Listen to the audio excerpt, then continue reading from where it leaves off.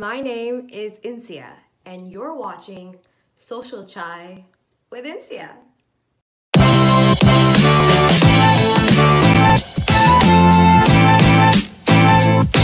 Right. Hi, everybody. My name is Insia. Welcome to this new show called Social Chai. We're going to be talking about social issues, global issues, everything under the sun. Today, I have a very special guest with me to discuss our first topic for the first episode, which is racism. The guest is Jermaine McKenzie. But before he comes in and we start our discussion, we are going to be listening to a song of his called I Can't Breathe, which is really, really cool. So let's go check that out.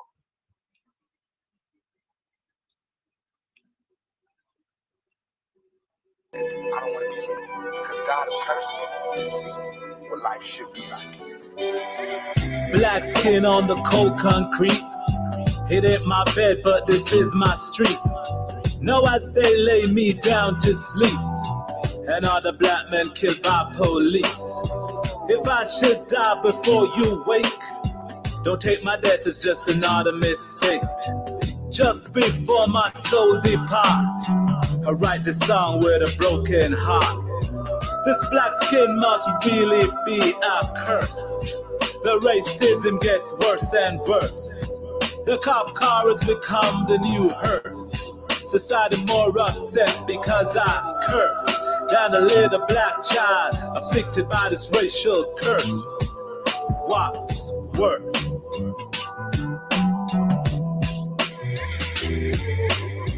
I think about how it all began, the hatred towards the black man, and why the color of my skin became my sin. Can somebody just help me sing?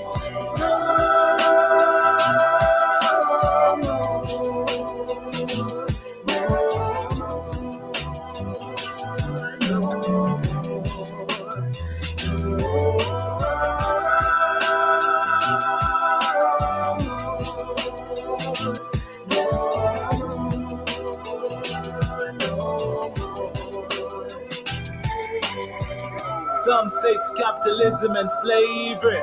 Some say it's the religion that made me the target of all this hate and envy. Or is it time to fight back like Rev Avery? Brothers, it's time to show some bravery. So that was I Can't Breathe by Jermaine McKenzie. You can find that on all platforms. You can find that on Spotify, on YouTube. So stream that. Really cool song. It's got a really strong message. Let's have Jermaine join us. Hi, Jermaine. Hello, Insia. How are you doing? I'm great. How are you? I'm doing lovely. Thank you. Thank you for having me. I really appreciate it. Thank you for coming. So do you want to give like a quick introduction to who you are, what you do, just for people who might not know you? Okay, so my birth name is Jermaine McKenzie. My stage name right now is MC Zanj. It might change at some point, but we'll wait and see. But I'm originally from Jamaica. I spent a few years studying in the US. I did my first 2 degrees there in political science and history. But I'm living in Canada now for the last decade. I came here initially for university, and I pursued a degree in Mandarin and education. So now I'm a teacher, and earlier this year, I think in January, I started writing songs after a lesson that I had with some of my students.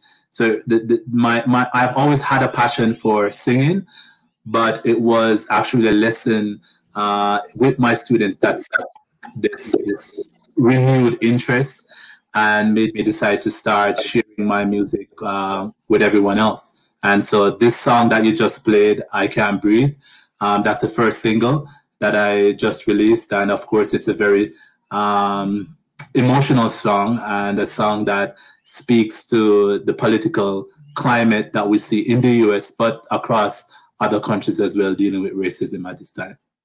Right. So the topic for today is essentially racism. That's what we're here to talk about. And there is a lyric in your song which is very specific about it, how it says, Yeah. I think about it, how it all began, the hatred towards the black man. So Yes. can you maybe Yeah. like shed some light on that? Like, how do you think hatred towards the black man and the history of racism began, and how it is connected to why it persists today still in society?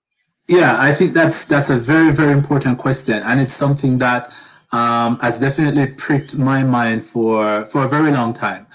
And as a person who has always been interested in history, you know, I've taken time to really delve into racism and to understand how is it that people can fill their heart with such hatred towards somebody that they don't even know just by the appearance of their complexion. It's incredibly fascinating, you know, as it is ridiculous. But when you go back into the history, you start to understand how people are this way.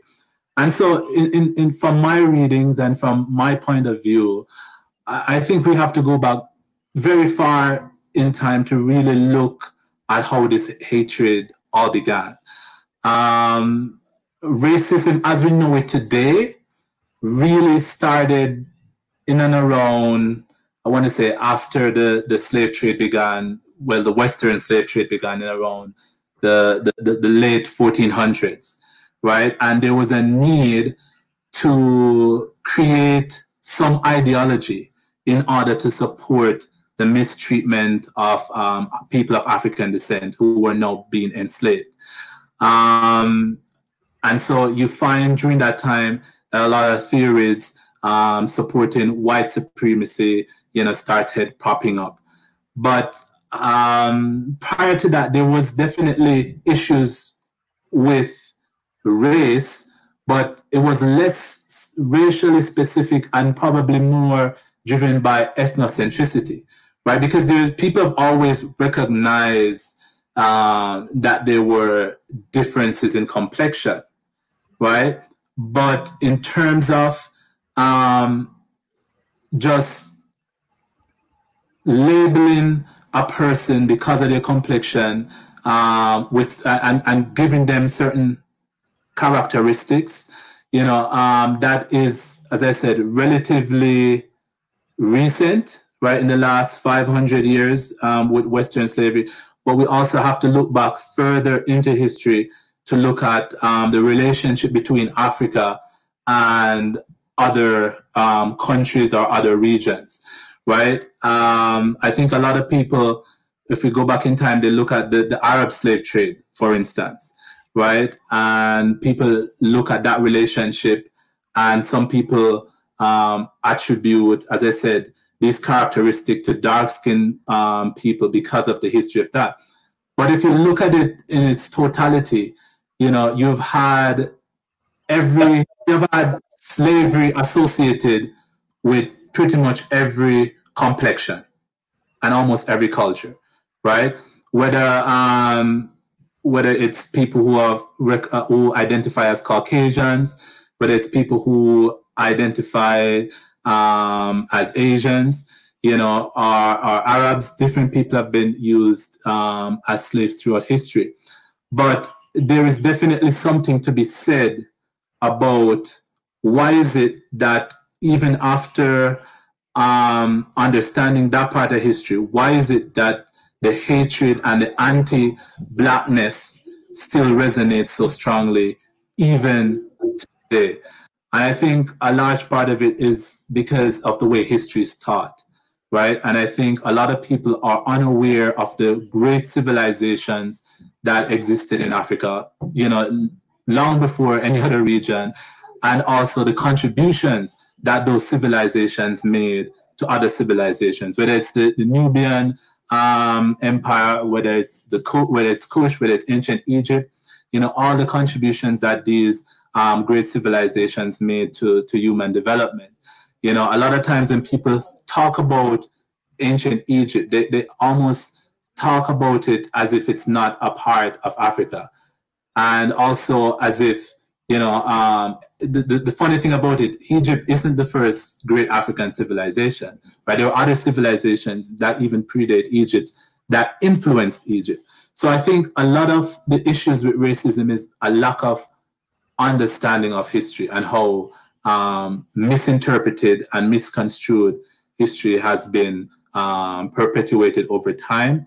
That people start to associate blackness with inferiority because of the fact that they don't know and understand human history. Right. Do you think maybe it persists also because, like you talked about the narrative, right? It's kind of almost been erased. So do you think it's because Caucasians or like imperialists and colonizers, kind of defined the narrative with the spread of English all over the world, and they kind of wrote our history? So at this point, the history that's taught, especially in America, I feel like if you go into any social studies class, right? All the civilizations that you talked about, all the history you talked about is kind of almost glossed over rather than really analyzed or paid attention to. Definitely. I think that there's an issue with how that history is taught, or how much of that history is purposefully neglected, right?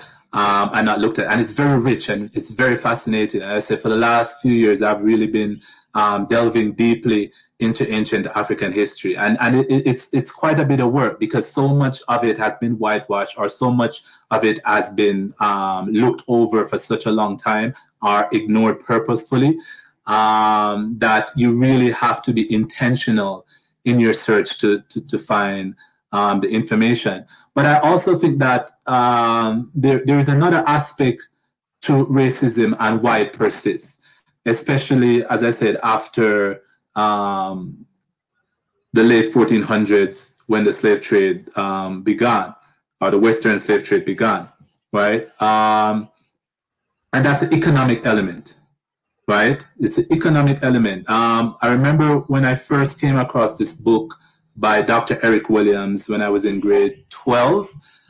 It's called Capitalism and Slavery.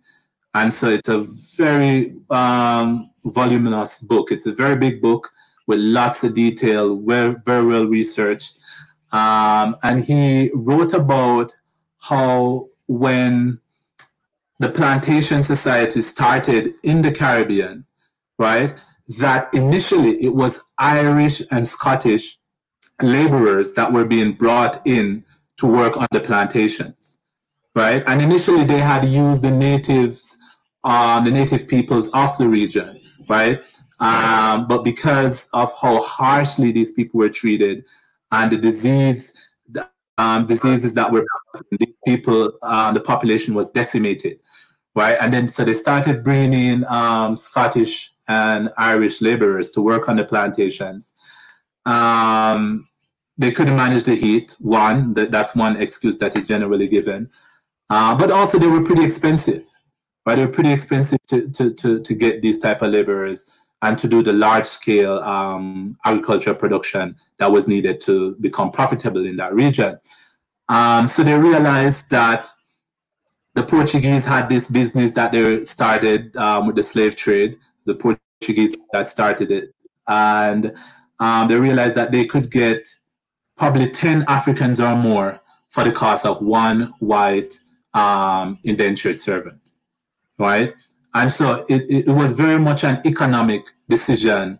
It was driven by economics and not just about a feeling of blacks being inferior.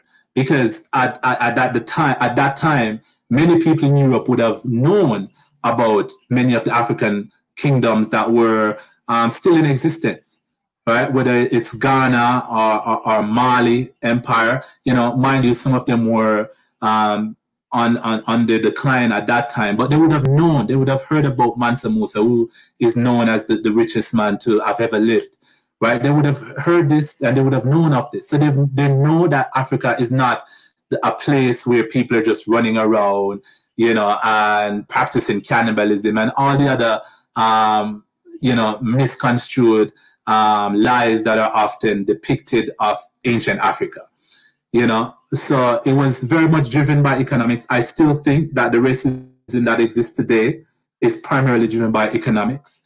If you look in certain situations where a person who is racist or who tends to be racist, their position will change whether or not they're interacting with somebody who has money or not, right? If it's a rich Black guy, then okay, maybe I'm cool with this person, right? I look at this person differently. He's not like the others, right? There's always that line that creeps into people who look at racism through the lens of economics.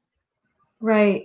No, I definitely agree with you. Like, for example, even when people first came into America, I remember how the Caucasian man without property was almost the same as, you know, the slave. Indentured servitude and slavery were very similar, except a slave had ownership over a slave, whereas an indentured servant, you know, got to go back. So I definitely think that. But how do you think that the economics of this like still persist? How can they still, like, we see this through Black voter suppression, things like that, you know? So how are they still, when now Black people have accessibility to education, to everything, almost everything, you know, that the white man has or like others have? So why do you think it still persists, or what are the systems in place that lead it to persist in our society today? Well, I think we have to look at the fact that racism today exists because it's systematic, right? It's a part of the system. It has been ingrained into the system, right? So when you look at the fact that, especially in America, if we're talking about the American experience, right? If you look at the fact that white families over the years have been able to build up this generational wealth, right? He built up this generational wealth over time, right? Where they're still able to use that advantage to access the best schools, right? To access better jobs, right? And there's also many issues or many evidence that, you know, there's been a research that was done fairly recently where a number of resumes with the same qualifications were sent out for this, the same job, right? And all the applicants had very similar qualifications. But what they realized was that the people who had Black sounding names, right, almost over 50% of those resumes were pretty much put aside because of the name, right? So, you know, there is many evidence that shows that racism is still, as I said, very deeply ingrained into the system. So it's not just about having access to education. It's about having access to capital. It's about having access to property, right? And as we said, for generations, Black Americans have been denied that opportunity to build up that generational wealth over time. And we also see how the relationship between Blacks and police officers in the States, you know, and we also see the racial dimension that takes as well, right? So, you know, a lot of racism is that a lot of the things that affects how racism is treated today is also those internalized biases, right? That people don't even feel like they're racist, but when you look at their behavior, it's hard to dismiss the fact that yes, your behavior is very much racist and hurtful to others. Right. So before we take this question by Isa FR, I just want to go off of something you said and ask you a question. So how do you think the Black community can act to like stop this? Do you think they need to be contacting their representatives, or like, you know, really like, you know, participating in all votes on all levels? Like, how do you think minorities can act to help the Black community even? So this is a question that has been asked in different ways repeatedly over time.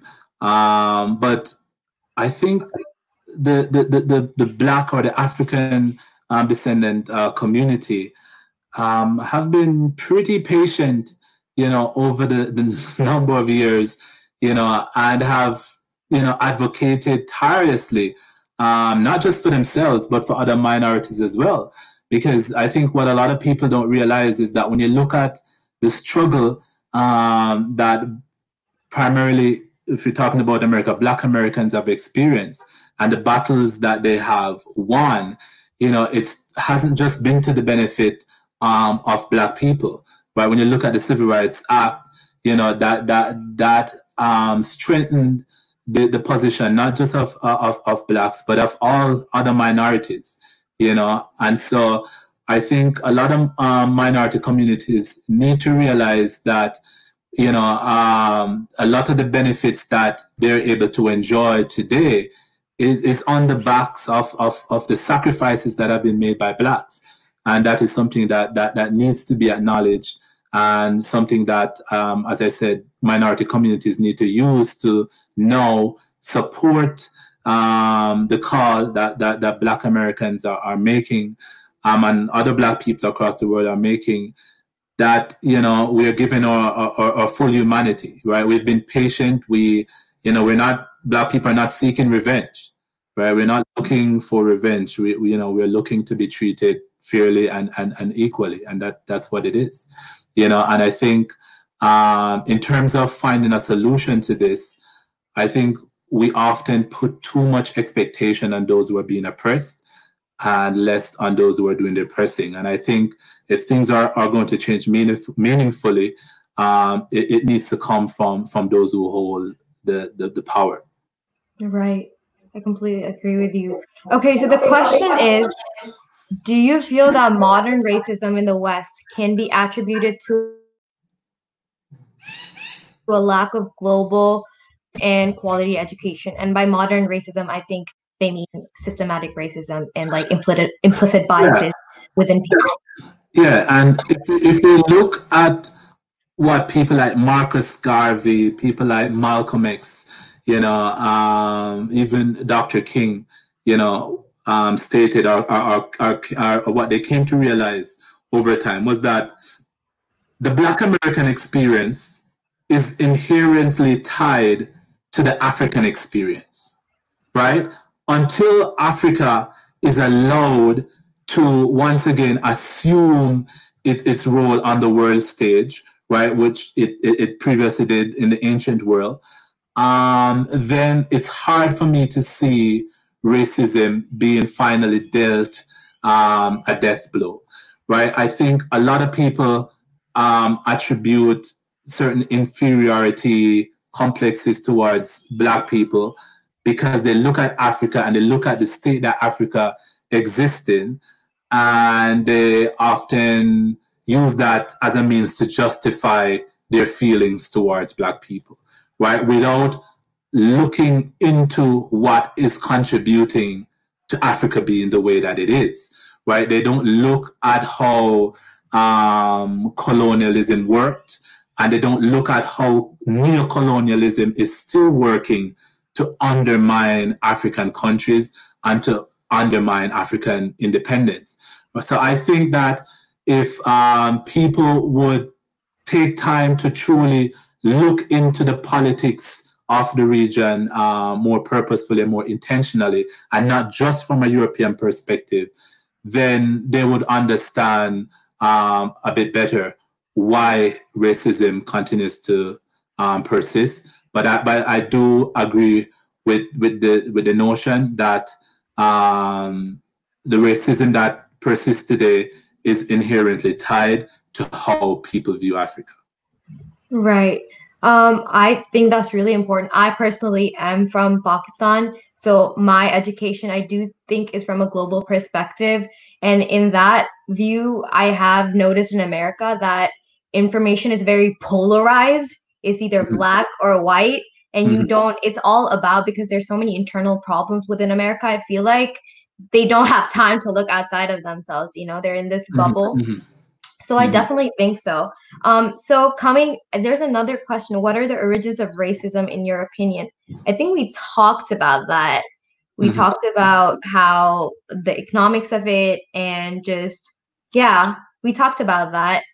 Do you want to gloss over that again? Oh, yeah, I'll try to be quick. So my own theory from my own readings is you look at the fact, as I said, ancient Africa was the center of human civilization. It's the birthplace of human civilization, right? What the ancient Egyptians or the ancient Nubians were able to do at the time when they did it is just phenomenal. But what happened over time was, if you look at how Africa is situated, especially in Northern Africa, it leaves easy access for continuous invasions, right? And I think because of how early Africa was able to develop its civilization, I think that bred, from an historical perspective, a lot of animosity and also invited a lot of enemies. And I think, if you look back over time, how many invasions that Africa has gone through over and over and over and over again. And even now, I would say that in many ways, the countries of Africa are still subservient in some way or another, even though they're politically independent, to the interests of the Western powers. But if you look at how France handles its relationship with the former Francophone countries, it's absurd, right? You look at the fact that I can't remember the exact percent of the reserves of this country that is still being deposited into the French National Bank. When you have such power over a country's economy, then you are still able to call the shots. So I think, going back to the question, that there are some historical issues, as I said, looking back at how ancient Africa developed, the enemies that Africa made very early on, and the fact that, Africa was just continuously invaded over and over again. And when slavery developed, I think that created the notion that blackness, because I think a lot of people start associating blackness with slavery without recognizing that at some point, almost every other culture has had itself being enslaved in one way or another. But I think more than anything else, more than that historical perspective, the reason why we have racism is mostly and primarily due to the economics of it, right? I think people look at Africa as being poor. People look at Africa generally as being backward. And so they're looking at it from an economic angle, right? When you look at how people view Europe or America, right? It's not just whiteness that they are praising. They're praising Europe or America because they view them as being economically developed, right? And so there's a huge economic factor that plays into people's psychology about racism. Yeah, but I also feel like just whiteness is almost, we're conditioned to believe it's equated with success. Because I personally, like, you research your African heritage, I've done a lot on the Indian subcontinent, because that is where I'm from. And historically, when the British did colonize us, there was a distinct conditioning to believe that fairer skin was superior or more beautiful and more successful, and that not only made us hate our own people, but there was colorism. There's colorism that still exists within our society, but there's also a significant population called the Shidi people, who are actual Africans who were brought into the Indian subcontinent through the slave trade, who also face racism in our country. So I definitely think, and like you talked about the Civil Rights Act, I don't think enough South Asians know the fact that they're here right now, and they're, the fact that they're American citizens right now is because of the Civil Rights Act that gave passage to where they are right now. So I really want to talk about how South Asians can help, Black minorities. I know you said that obviously we need to start working in higher places, but I do feel like the hierarchy oppresses us in such a way and just assumes that we are ignorant and we're not going to do our research. So how do we overcome that as with the South Asian community? How do you think we can help the Black community and other communities through that? Yeah. I think one has to really personally come to a realization that, humans are inherently equal. I think we all have to really truly believe that before we can actually make any steps towards ridding ourselves of any racist feelings that has been inculcated into us over many, many years, right? Racism is something that is taught from very early on, and we see that in children, right? I don't know if you're familiar with this experiment where they were showing little children in the US, black dolls, white dolls. Right, I've seen it. What is the ugly doll? And everybody would point to the black doll. What is the good doll? Everybody would point to the white doll. Which doll is the criminal? Which doll is ugly? You know, and so we realize that racism is something that is taught at a very, very, very early age, right? So I think we have to actually come to a realization ourselves. I realize that whether I'm black, whether I'm brown, whether I'm Chinese or Asian or whatever ethnicity or nationality, you know, because racism is such a confusing term, and race is such a confusing term. You know, especially, you know, in a world that is as mixed as ours. You know, it's very, very confusing. But I think until we accept that everybody is inherently equal, then it's going to be hard for us to come to whatever realization that we need to in order to overcome our racist tendencies. Because if I continue to believe that somehow black people are inferior, brown people are inferior, I can find information to back that belief up, right? So that's what you see continuously when people are making racist arguments.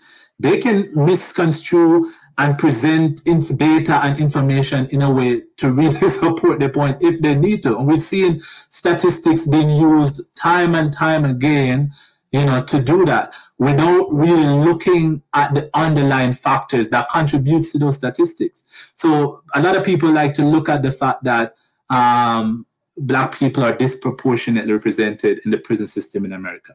Why is that? Well, we need to ask, you know, the deeper question. It's not just because black people like rap music, right? Rap music is the most popular form of music form in the world right now. It's not just black people that are consuming it, right? White people consume it even more than black people, right? So we have to look at the socioeconomic factors that contribute to racism. As I said, from my understanding, looking at racism, racism is primarily an economic condition. It's a condition that is driven by economics.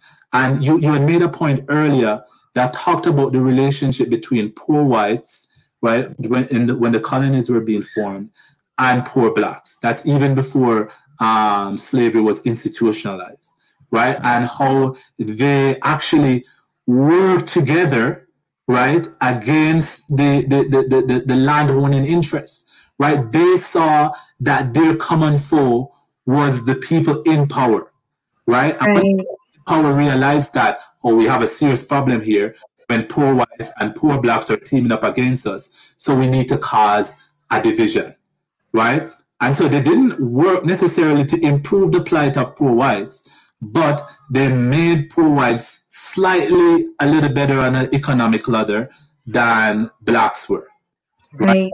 And so just to create that buffer zone, right, to let these people fight amongst themselves while we continue to, you know, take a disproportionate portion of the economic pie, right? And I think that's where a lot of the ugliness, you know, from racism comes in, you know, whether it's anti-black racism, whether it's anti-brown racism, anti-yellow or Asian or Mongoloid racism, you know, a lot of it is driven primarily by economics. Because let's look at it.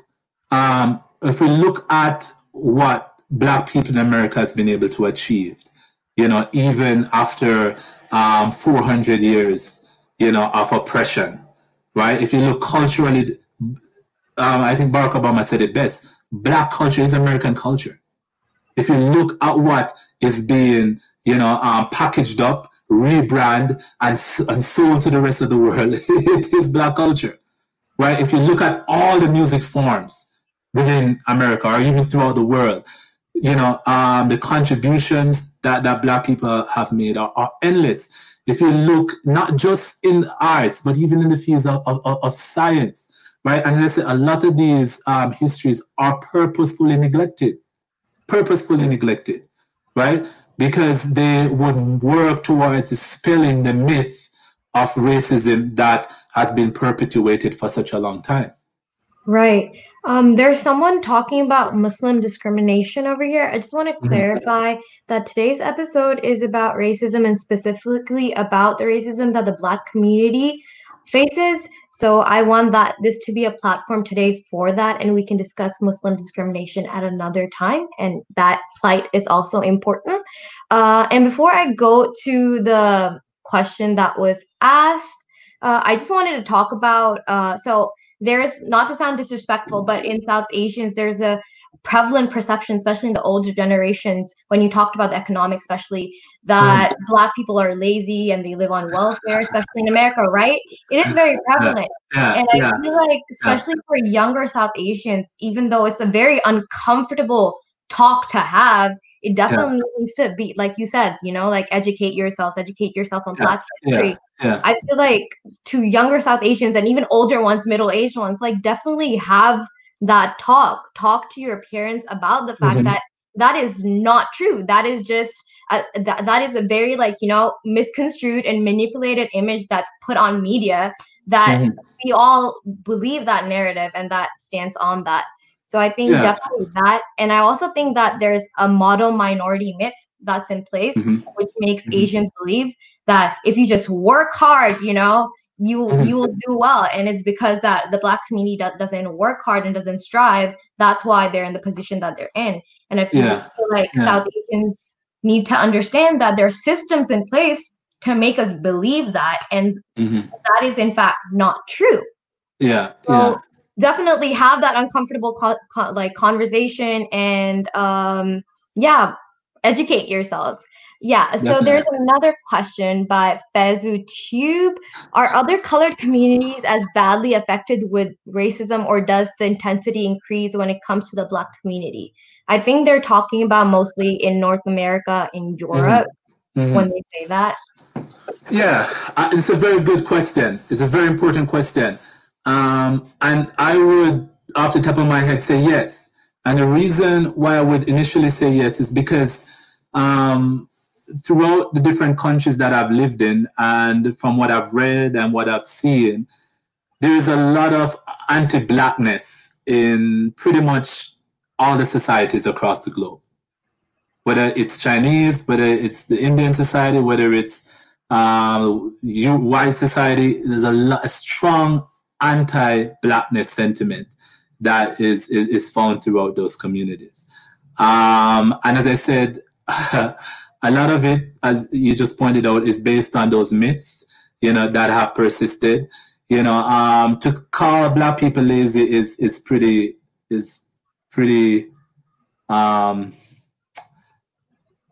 lazy, intellectually lazy, right? If you want to call Black people lazy, you really have to catch up on your reading, because America is nothing without the work and the labor that Black people put in to build that country, right? It's nothing without, and it's still nothing without the continued efforts that Black people make to keep America the way that it is, right? Because as I said, culturally, the things that that America like to sell abroad, if you look at the contributions that Blacks have made to that, it's profound. Right, a lot of people look at America positively because of the changes, or some of the changes that came in, as I said, as we mentioned earlier, with the Civil Rights Act. Right, that's work was primarily done by Black people, right, and that's something that has to be acknowledged. And I said it needs to be understood. And once it's understood, I don't think people who hold that notion that somehow Black people are lazy can continue to do so. When you look at what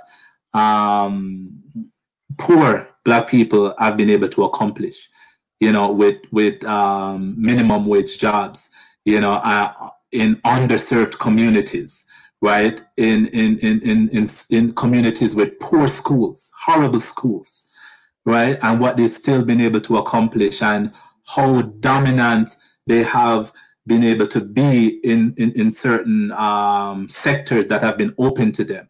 I think the argument really dies a quick death that Black people are lazy. Like, the reason why Black people have been so successful in, let's say, arts and sports, it's not because they can't be as successful in science or in business, but it's because those fields were primarily open to them before the other fields were open, right?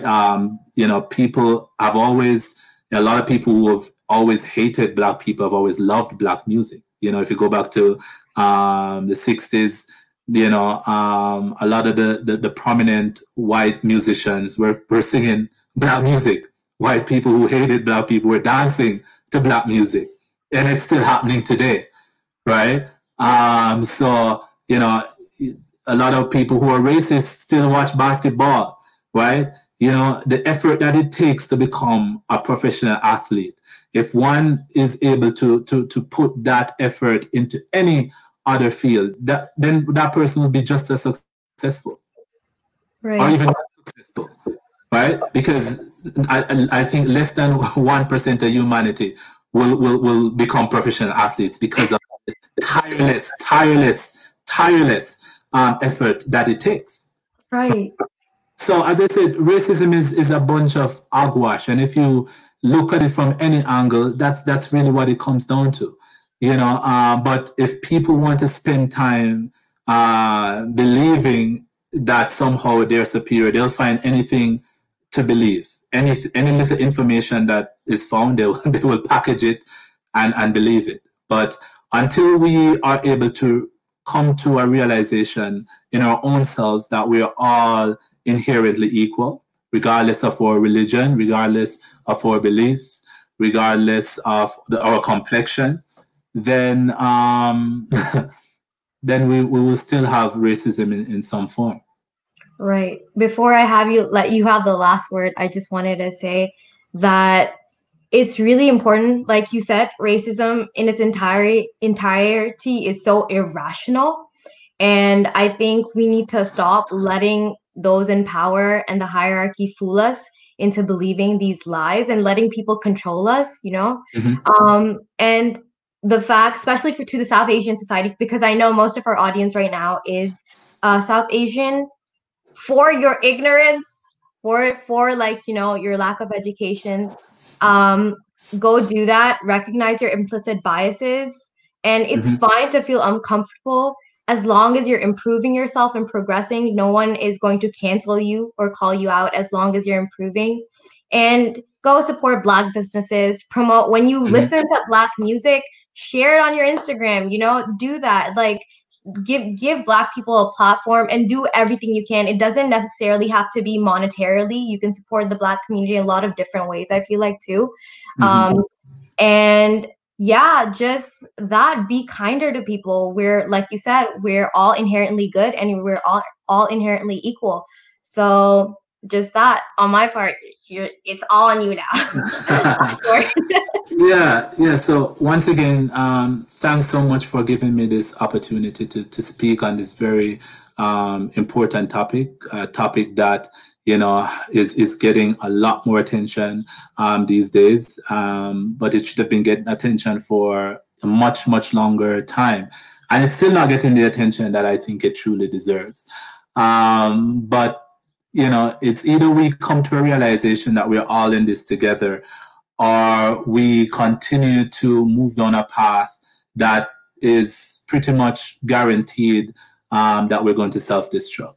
And I'm hoping that that is not where we end up, and that we'll come to realize that we can live a much more happy, a much happier, a much more fruitful, prosperous life, if we all work together. And we need to stop this endless competition about which one of us is better, which one of us is the best. It's a really useless endeavor. There is so much beauty to be experienced in life if we just realize that we are all coming from the same place and we are all going to the same place, because whatever we Right. believe in this life, two things are promised to us. That's, once we are born, we will die, and we will die within an unspecified period of time. And so while we have life, I think we owe it to ourselves to be a little more gentle, a little kinder, and to understand that we're all one. And so, wake up every day and question anything that is leading you to believe that somehow your complexion makes you, or your culture makes you, or your religion makes you superior to others. You need to question that. You need to question that every day, right? Right. I didn't come to where I am at now, in my thinking, without asking myself those difficult questions, even about my religion, right? I had to ask myself some very tough questions, and to realize that, I need to remove myself from any thoughts that would put me above any other human being. Because once I can think that I'm better than someone, then I am contributing to the dehumanization of somebody else. Once I see someone else as less than, then that's how it starts. It starts with those small dehumanization that, my culture is better because I use fork and that person uses chopstick, or that person uses their hand to eat, right? The food is going into your body and it's doing what it needs to do regardless of how it gets there, right? Our cultures are shaped by our surroundings and by our historical experiences. It doesn't make better than the other. And once we come to that realization, then we are going to be able to cast off racism and treat it for what it is. But until we are able to do that, then we're going to have a real tough time dealing with it. And, you mentioned the support that is needed. A lot of support is needed. I saw someone wrote a question about the anxiety that comes with racism. And I think that's an important question to ask. Is the relationship is very strong, because I remember, some of the times when I watch these videos of Black people being mistreated, being killed by police officers, or some other form of racism, I feel like I'm being re-traumatized every time I have to witness something like this. And, it can put you into a very dark place. Those feelings can put you into a very dark place. And so, yes, there's a lot of trauma, there's a lot of depression, a lot of anxiety with coming to seeing how people are treated that look like you because of their complexion. It really does a lot to disrupt and destroy your mental health.